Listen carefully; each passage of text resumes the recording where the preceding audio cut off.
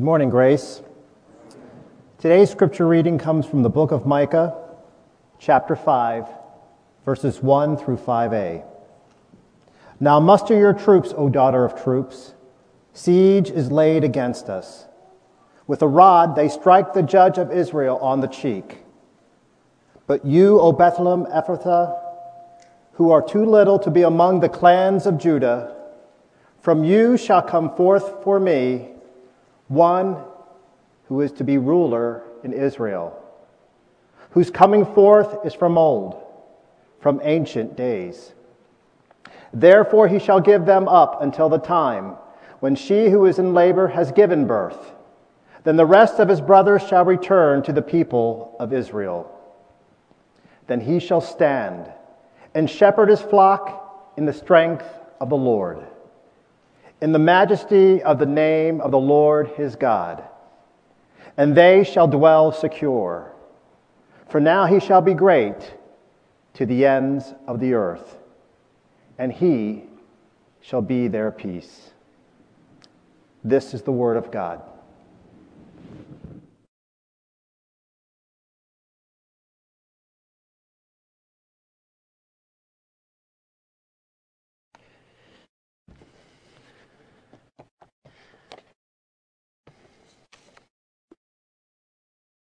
Good morning, church. This week we kick off our Advent series entitled Peace on Earth, as Pastor Andrew mentioned. Advent is a Latin term. It simply means coming or arrival. And Christians have historically celebrated Advent for the 4 weeks leading up to Christmas as a reminder of the coming of Jesus and the waiting that comes along with his arrival. And so God's people and the entire world waited hundreds of years for God to fulfill his promises in the arrival of Jesus as the Messiah. And sure enough, 2020, we find ourselves in another year of waiting. We're waiting for this pandemic to be over, aren't we? We're waiting to be able to gather with friends and family without the risk of getting COVID or without masks on. We're waiting as a church to gather in person as one united church family yet again. There's a lot of waiting this year, and it's been really hard on us. In fact, it's been such a tough year that I've started seeing articles online where a number of writers or thinkers are actually questioning whether it's worth celebrating Christmas in a season like this, in a year like this. Good Housekeeping had an article, and the title was, "Should Christmas 2020 be canceled?" 2020 has been so full of disappointment, so full of loss that people are submitting maybe the attempt to celebrate Christmas in a time like this is going to feel forced and insincere. I mean, even Charlie Brown didn't want to celebrate Christmas, right? I would submit to you that as hard as 2020 has been, for you personally and for our world, Christmas is still worth celebrating, even if it looks different. In fact, I would say that the worse our circumstances have been, the more difficult and messy life is, the greater the importance and the gravity of celebrating the birth of Jesus, the arrival of Jesus. You see, Jesus slipped into our world 2,000 years ago, into our messy and broken world on that starry night 2,000 years ago, and we sang it in that first song, "Veiled in flesh, the Godhead see. Hail the incarnate deity." Jesus became Emmanuel, God with us.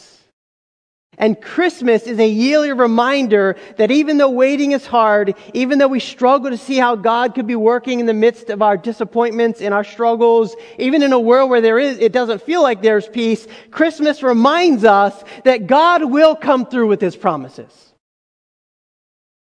Peace on earth and mercy mild, God and sinners reconciled. And so Christmas calls us to wait with hope. But we don't just wait to celebrate his first advent. We actually know that Jesus came, and we are now waiting for his second advent, for his second coming. And we wait with anticipation. We sang, "Born that men no more may die." Do you believe that? He was born so that you and I will not die spiritually. Born to raise the sons of earth, born to give them second birth. And so Christmas is not just about waiting with hope, it's actually also about peace on earth. It's about Jesus giving us a peace that the world cannot take away and that the world could not give us. And that's our focus in this series. We want to explore how the arrival of Jesus, the advent of Jesus, offers us an enduring peace. Peace even in the midst of the storms of life. So this morning, Micah 5, the arrival of our shepherd king. Turn to Micah if you haven't already. We're going to see the announcement of Jesus' arrival comes with a promise that he would be our shepherd king who would give us lasting peace. The book of Micah is in the middle of your Bible. If you haven't found it already, turn to Psalms, which is right in the middle, and then start going through the prophets, the major prophets, Isaiah, Ezekiel, Jeremiah. Keep going. Micah is considered a minor prophet. It just means his book is so small, you'll flip through it if you go too quickly. Micah was a prophet who lived 700 years before the birth of Jesus. He actually ministered at the same exact time as Isaiah, who we're going to listen to next week from his prophecy. And Micah witnessed the Assyrian army coming down to decimate the land of Israel. And they end up taking captive the 10 northern tribes of the northern kingdom of Israel. And verse 1 speaks of this siege. The Assyrian king, his name is Sennacherib. He comes down in 701 BC, he destroys the land, and he takes the vast majority of the people into exile. And not long after this, a few years later, Babylon will come down and destroy the southern kingdom, and totally destroy Jerusalem, and destroy the temple, and he'll take captive the southern kingdom of Judah. And Micah here stands before God's people with this hard-hitting message of divine judgment. He's going to say, listen, Assyria's coming. They're on our doorstep. And you know why? It's because we as God's people have sinned. And he says specifically, you've been worshiping idols. You've been taking advantage of the poor. You're being deceitful in your business practices. And he calls them out on their sin. We just sang peace on earth and we talked about our injustice, blind to injustice. Don't think that we're using worldly language. That's biblical language. It's what the prophets all call the people out on. They're a mess spiritually and socially. And Micah stands before God's people and he prophesies. It's a very dark book. In fact, Micah is known as a prophet of doom. Lots of judgment. And yet, right in the middle of the dark news, this section of chapter 5 is actually the pillar of which everything else is kind of wrapped around. It's the central beam of light in the middle of this dark news. This is hope. This is good news of a future king who will rescue his people and give them peace. Micah reassures them, and in spite of their sin, God stands ready to rescue his people if they'll turn. And he does it in the most unexpected ways. Look at verse 1 again. Here's our first lesson. Find your hope in the promise of a Savior. Verse 1, now muster your troops, O daughter of troops, or O city of troops. Siege is laid against us. With a rod they strike the judge of Israel on the cheek. Micah says, get ready for battle, Israel. You might as well. It's going to be futile. You don't stand a chance, but you might as well get ready. A powerful enemy is coming down, and he's knocking on our doorstep, and they're going to invade our land and unleash terrible destruction. And he says, with a rod, they'll strike the judge or the ruler of Israel in the cheek. To strike someone on the cheek in the Middle East is one of the greatest insults. It's complete humiliation. It's the epitome of humiliation. In other words, Micah is saying, Israel, you're going to be humiliated by Assyria. Your king doesn't even stand a chance.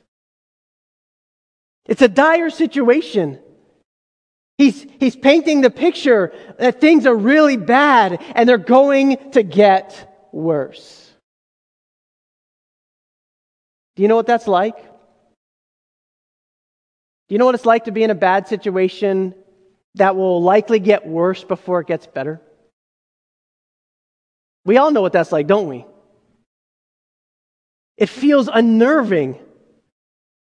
We're in the midst of a difficult season right now. As a people, as a nation, as a world, it's hard to hold on to hope, isn't it? Because we want relief now. Things are still really bad, and this winter, all the experts are saying things are going to get worse, and so we're trying to figure out, what do we do? What do we do?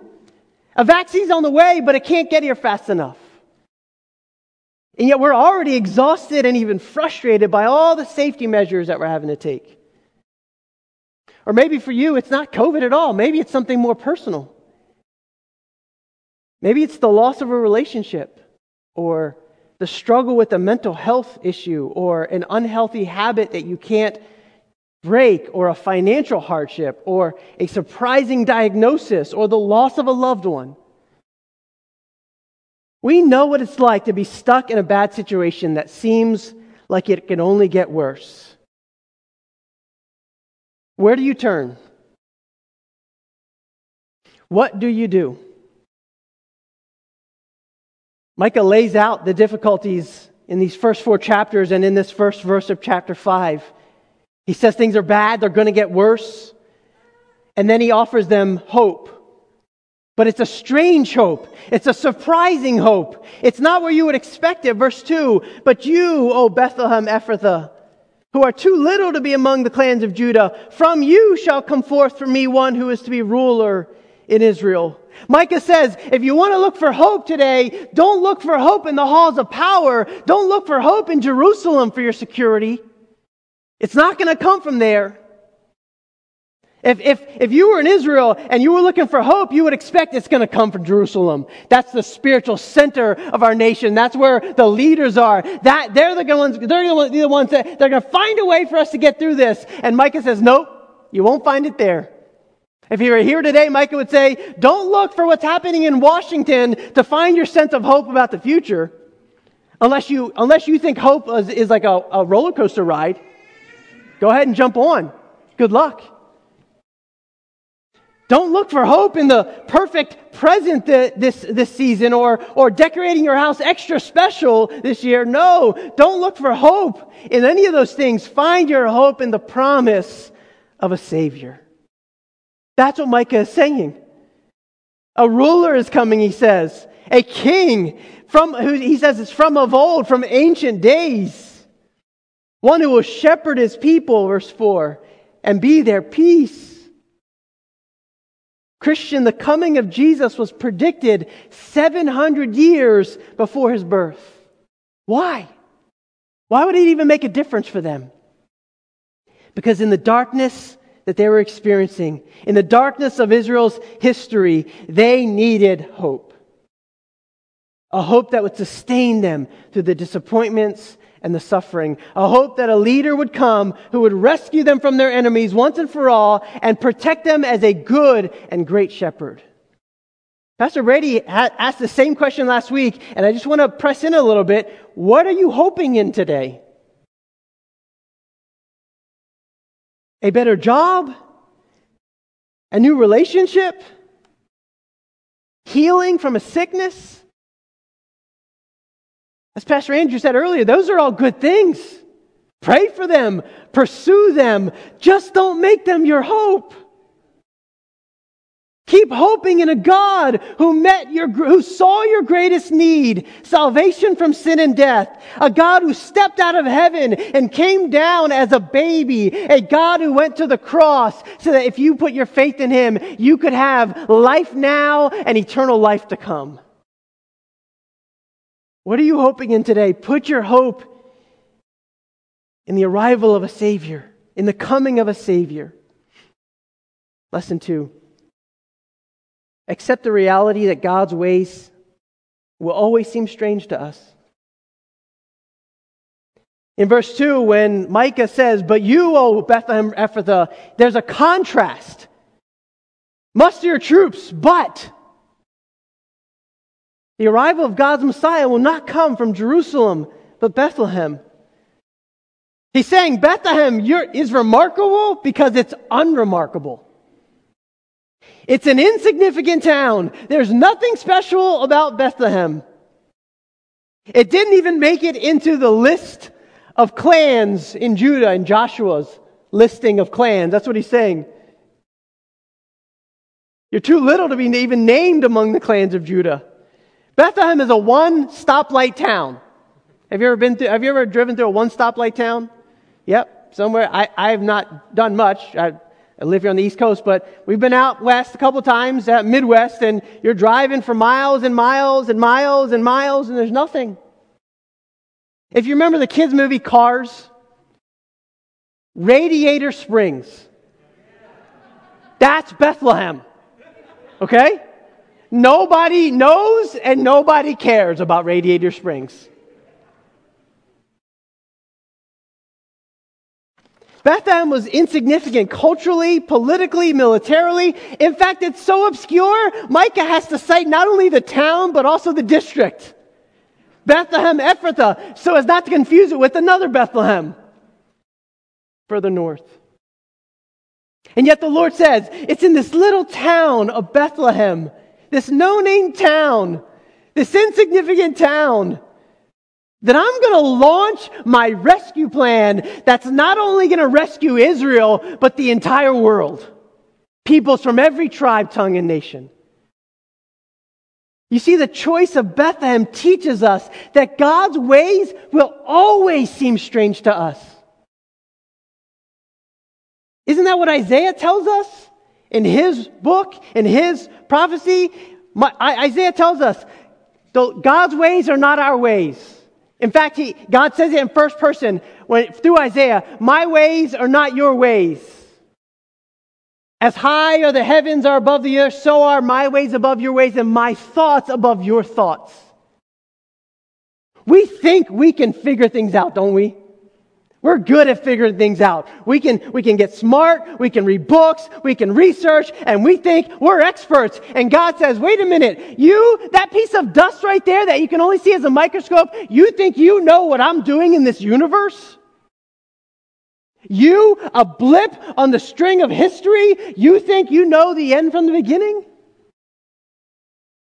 Isn't that why we worry? Because we want to be in control? We think we can be in control. And God says, listen, you're never going to understand my ways. Bethlehem was unique. It was the home of David. The prophet Samuel, remember, he went to Bethlehem to anoint the future king. And he tells Jesse, bring out all your sons. One of your sons is going to be king. And Jesse brings out all of his larger and stronger sons. And Samuel's thinking, oh yeah, those are some good ones. And God says, it's none of them. Samuel's like, is there anyone else? Jesse's like, I got my little ruddy youngest son, but I didn't even bring him in. He's out in the field. Well, get him. Comes in. God says, that's the one. You know why? Because I don't look at the outward appearance. I look at the heart. I don't do things the way you think I'm going to do things. I don't fit into your plans. You have to fit into my plans. You see, God chooses often the foolish things in the world to shame the wise. He chooses the weak to shame the strong. He chooses the things that are insignificant and He infuses them with significance. He does things in strange ways. And the birthplace of the Savior, the Messiah of Bethlehem, is His proof that He will do things His way, and they will always seem strange to us. We know that Jewish scholars accepted Micah's prophecy as a prophecy about the Messiah.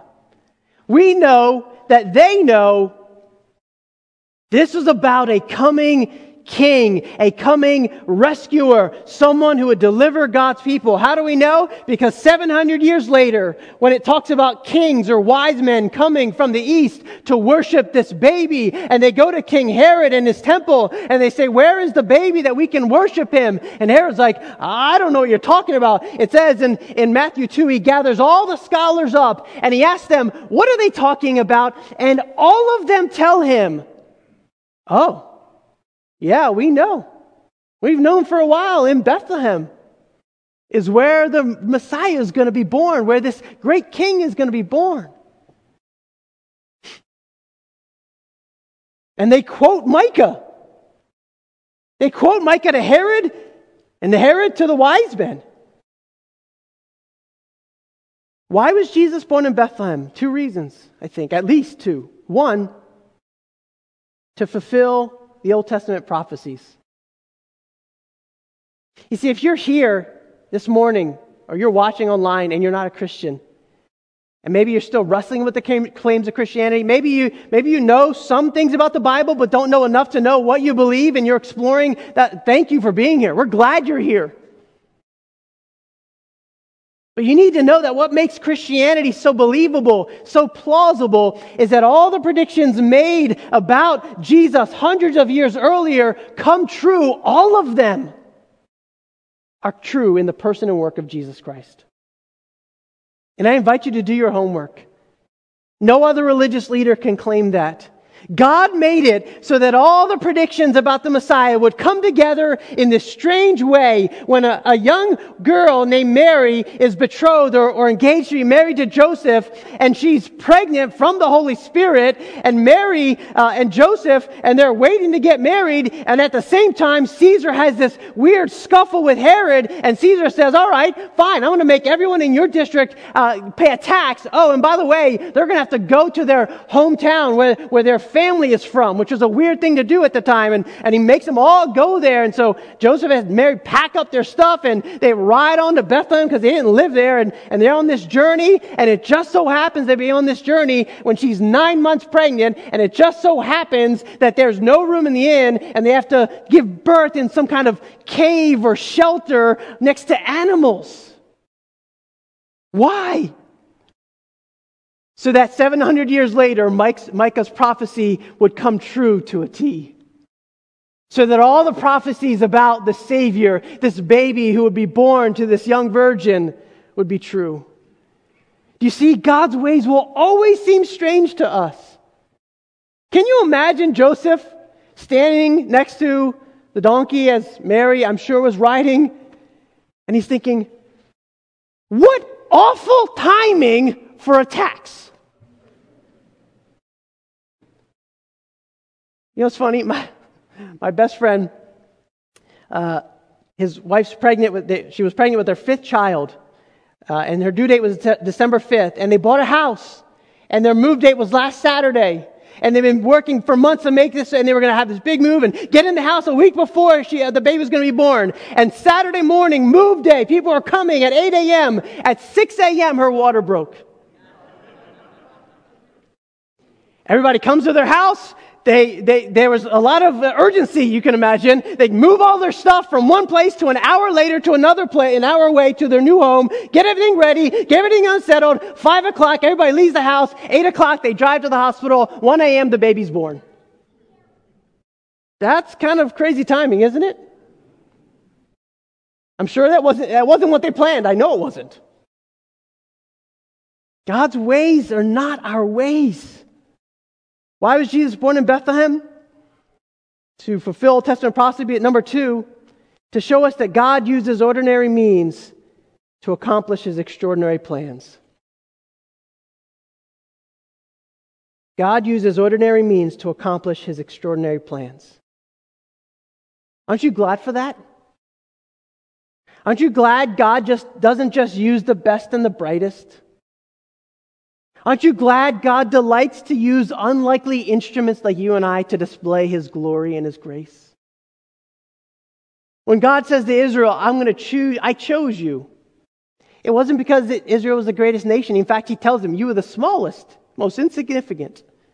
When he chose David, it wasn't because he was the firstborn or the favored. No, he was the youngest, the least likely to become king. God works in unexpected ways to display his glory and his grace. Do you believe that? You see, God came into the world not as a powerful angel or the son of a great king, but as a humble baby. He wasn't born in a palace. He was born in a feeding trough. He wasn't born to a queen, but to an unwed peasant girl. God loves to bring his salvation, his hope, his joy, his peace in unexpected ways. So I want to ask you this morning, are you open to see how God might show up in your life this Christmas? Are you open to see? Are you willing to set aside whatever expectations you have of God and trust him to work in unexpected ways? I don't know what you're going through today. But here's what I do know. That your journey, just as much as my journey, has had twists and turns that we would not have chosen. Will you trust God to work all things out for your good? Jesus may not give you the relationship you want, or the job you want, or the healing you want, or the things that you and I think will make our lives better. But in the humility of God coming down as a baby, Jesus gives us what we need most, and that is life. Real life. Life now and eternal life to come. A restored relationship with our Creator, a freedom from the penalty of sin, assurance of his unconditional love, and a glorious future where there is no more sin and suffering. Listen, I wish I could tell you that at Christmas time, Jesus came to fix all your problems, but he didn't. Because then you wouldn't need a savior, you would just need a problem solver. The point is, you don't need a problem solver. You need a savior. Can we accept the reality that God's ways will always seem strange to us, and yet give him the benefit of the doubt, to trust him to know that he will work, he will sustain, he will strengthen, he will lead us, he will see us through. Lesson 3, trust your shepherd king to lead you and give you peace. Verses 2 and 3 describe a child who'll be born a ruler or king. And it uses interesting language. He'll be from of old, from ancient days. Scholars debate, does this just mean that his prediction was from long ago? Likely, it means at least that, right? From Genesis 1, 2, and 3, we know from the very beginning a rescuer was promised. God promised Adam and Eve that a seed of Eve would come and would crush the head of Satan. His coming was from of old. It's been long predicted. God told David, you will always have a son sit on the throne. In fact, you're going to have a son who's going to sit on your throne forever. It could also refer to this idea from ancient days. It could be referring to the eternal, the divine nature of this child. We don't know. Isaiah. Next week we're going to look at Isaiah. He's going to make it very clear that this child will be called Wonderful Counselor, Mighty God, Everlasting Father, Prince of Peace. There's no question in Micah's mind who this child is, his divine nature. The verses 4 and 5 tell us that he will stand and shepherd his flock in the strength of the Lord. It tells us what he will do, what this king will do. He'll protect his people, and he shall be their peace. He'll protect his people by shepherding them. He says they'll dwell secure. By saying he'll shepherd his people, it's a further link to his great-great-grandfather David, who was an ordinary shepherd and then became a shepherd of God's people as king. Knowing this, it makes sense that when Jesus was speaking to a crowd on a momentous occasion, he stood up and he said these immortal words, "I am the good shepherd." No, how could you say that? How could they say, "I am the good shepherd," Jesus says, and the good shepherd lays down his life for his sheep. You see, Jesus is the shepherd king predicted in Micah 5. He is the good shepherd. He knows what you need. This harkens back to David talking about God being our shepherd in Psalm 23. David said, God is the good shepherd. Jesus is that good shepherd. He knows how to lead us, and He knows how to lead us at times to green pastures and quiet waters. Have you ever experienced God leading you to a place where you can find rest for your soul? Those are amazing moments. Sometimes they're just moments, but they're real, aren't they? You can't describe it, but you know, you have this sense God is with you. He's given you a peace. He's reminding you of His goodness by the good things He's provided, and you feel it, and it's wonderful. But He is also the kind of shepherd who will, as you approach that dark valley, will say to you, not, look, hey, good luck, I'll meet you on the other side. No. He's the kind of shepherd that says, listen, we're going to now go through a dark valley. You weren't expecting this, and I didn't warn you ahead of time because you wouldn't have handled it well. You wouldn't have known what to do with it. But we're about to go through a dark valley, and I'm going to be with you every step of the way. Now, you stay right by my side, and if things get too difficult and you feel like you can't go any further, remember, I'm here with you. And in fact, I can carry you. And when you get to the point when you say, listen, Jesus, I can't make it any longer. I feel like the darkness is going to swallow me up. You remember that you have a shepherd who didn't just say, I'm going to walk with you through this dark valley. You have a shepherd who actually laid down his life in that dark valley so that you can make it through on the other side. That's the kind of shepherd we have. That's good news this morning.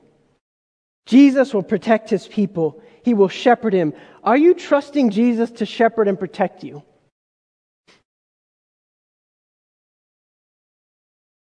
Micah says He'll shepherd His flock in the majesty and the name of the Lord His God.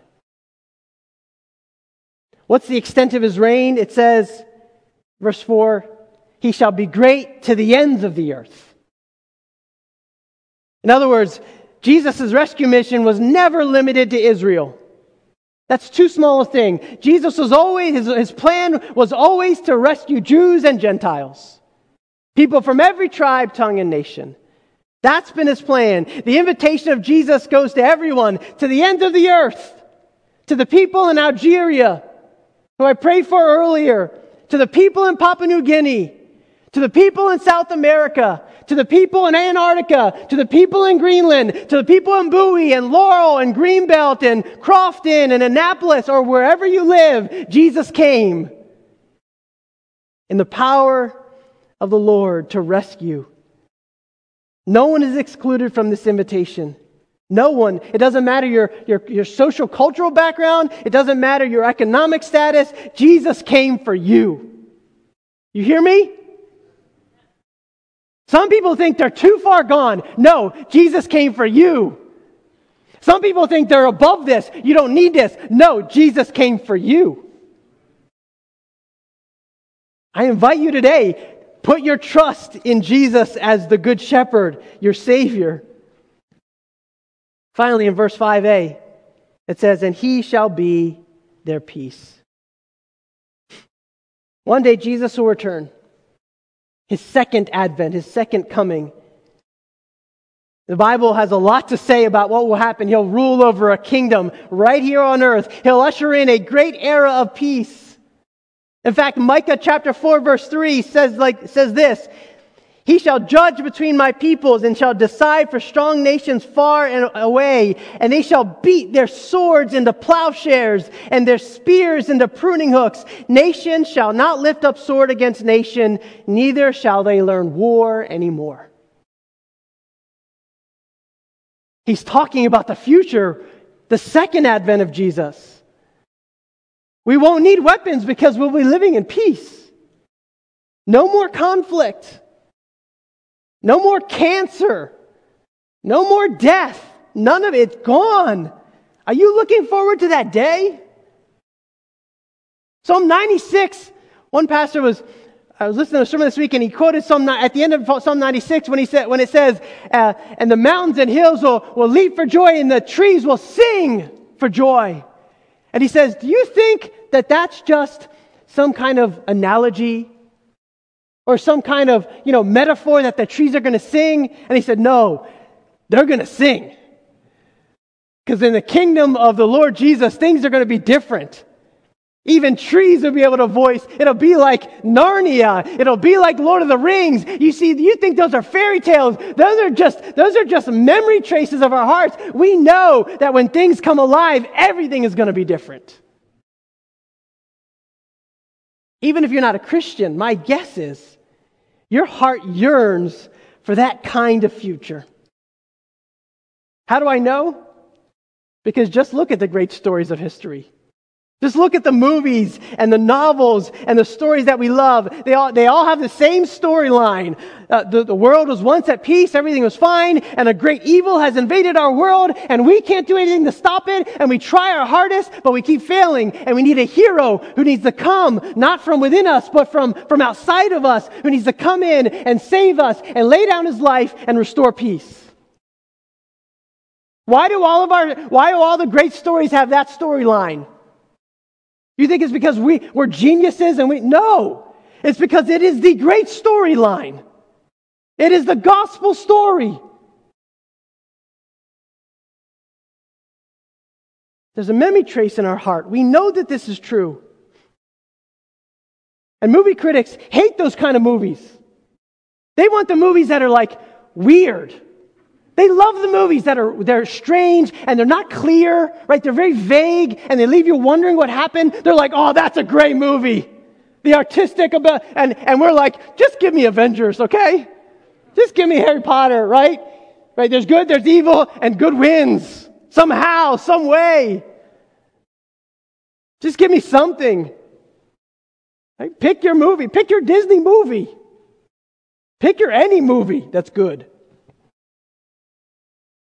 You might say, well, that's just pie in the sky, Mark.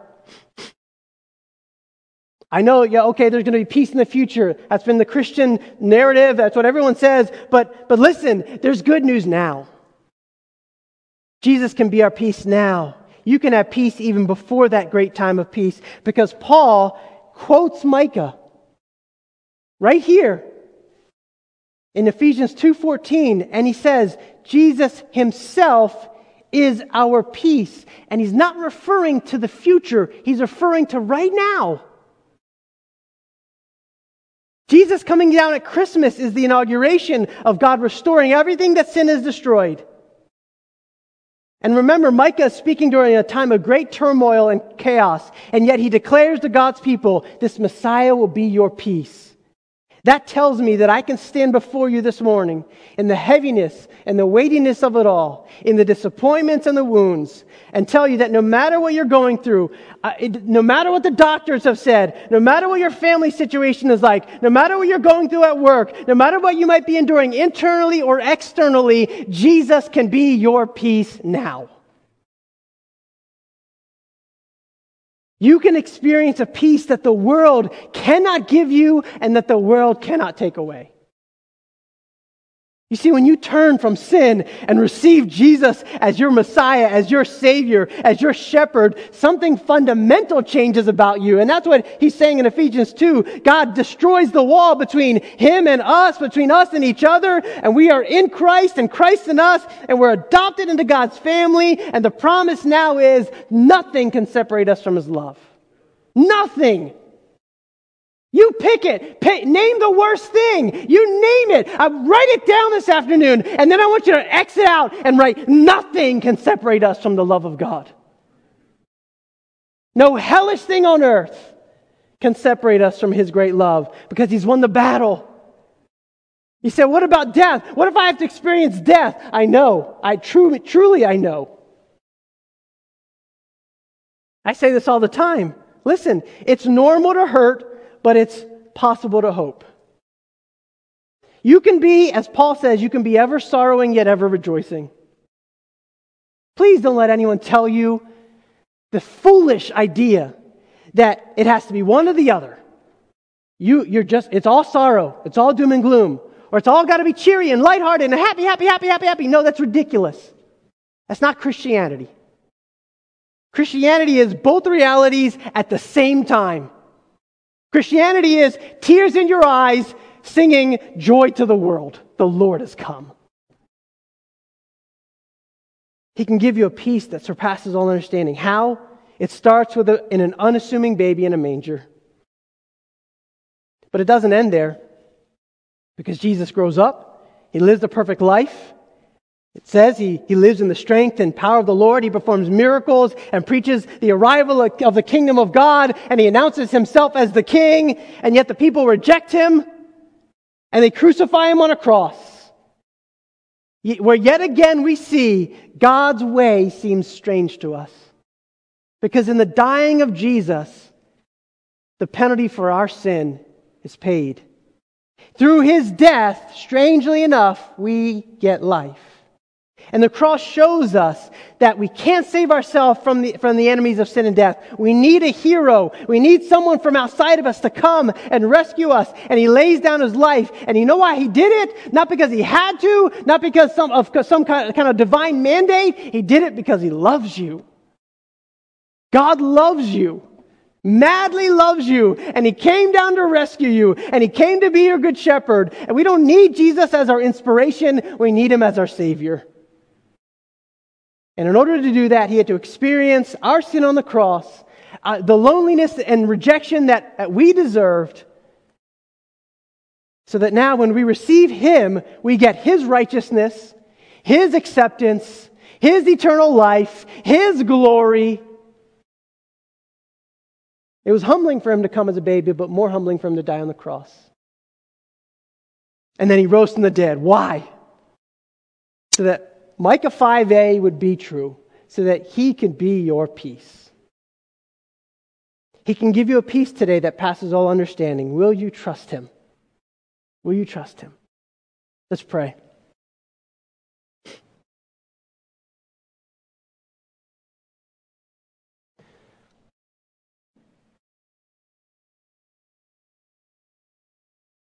If you're here this morning and you have never trusted in Christ,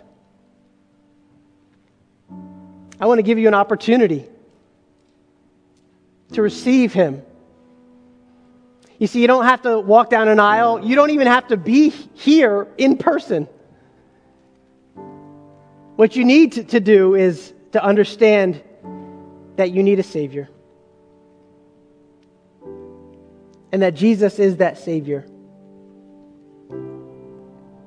The Bible says, if you believe with your heart and confess with your mouth that Jesus is Lord, you will be saved. Saved simply means you'll be rescued from the penalty of sin and death. You'll be given a new heart. You'll be given eternal life. You'll be adopted into God's family. You'll have a love that can never be taken away. And you'll have a glorious future inheritance of being with him forever. But it starts with an admission. And for some of you, maybe that's been the hardest thing. And I'm asking you right now to admit that you are not God. You cannot make it on your own. Your good will never outweigh your bad. God will never let you into heaven because you've been good enough. You need to admit you'll never be good enough. You'll never measure up. Humble yourself today. Ask Jesus to be your Savior. Trust him. Trust him, not just to forgive your sin now, but trust him to be your shepherd, to walk with him, to be your Lord.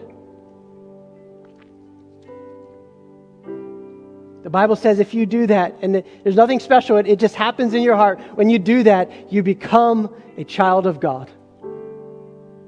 You become his beloved son or daughter. Father, I pray for everyone who's listening. I pray especially for those who are hurting. those who came in burdened and weary, I pray that you would give us rest. Give us the rest that Jesus himself promised, that he died to give us. I pray for our church, that we would be a beacon of hope and light in this community, in the midst of so many things that would cause us to be afraid, that would cause us to shrink back, that would cause us to hold our resources tightly, hold our time tightly, help us to be free, help us to be willing to lose our lives in order to see that we've already gained life. Help us to be a church that is radically generous, radically loving, and strangely enough, radically ordinary. We love you, Lord, because you first loved us. I'm praying for a special move this season, this holiday season, this Christmas. We don't need anything else except you to be everything you promised you would be. I pray this in your great name, Jesus. Amen.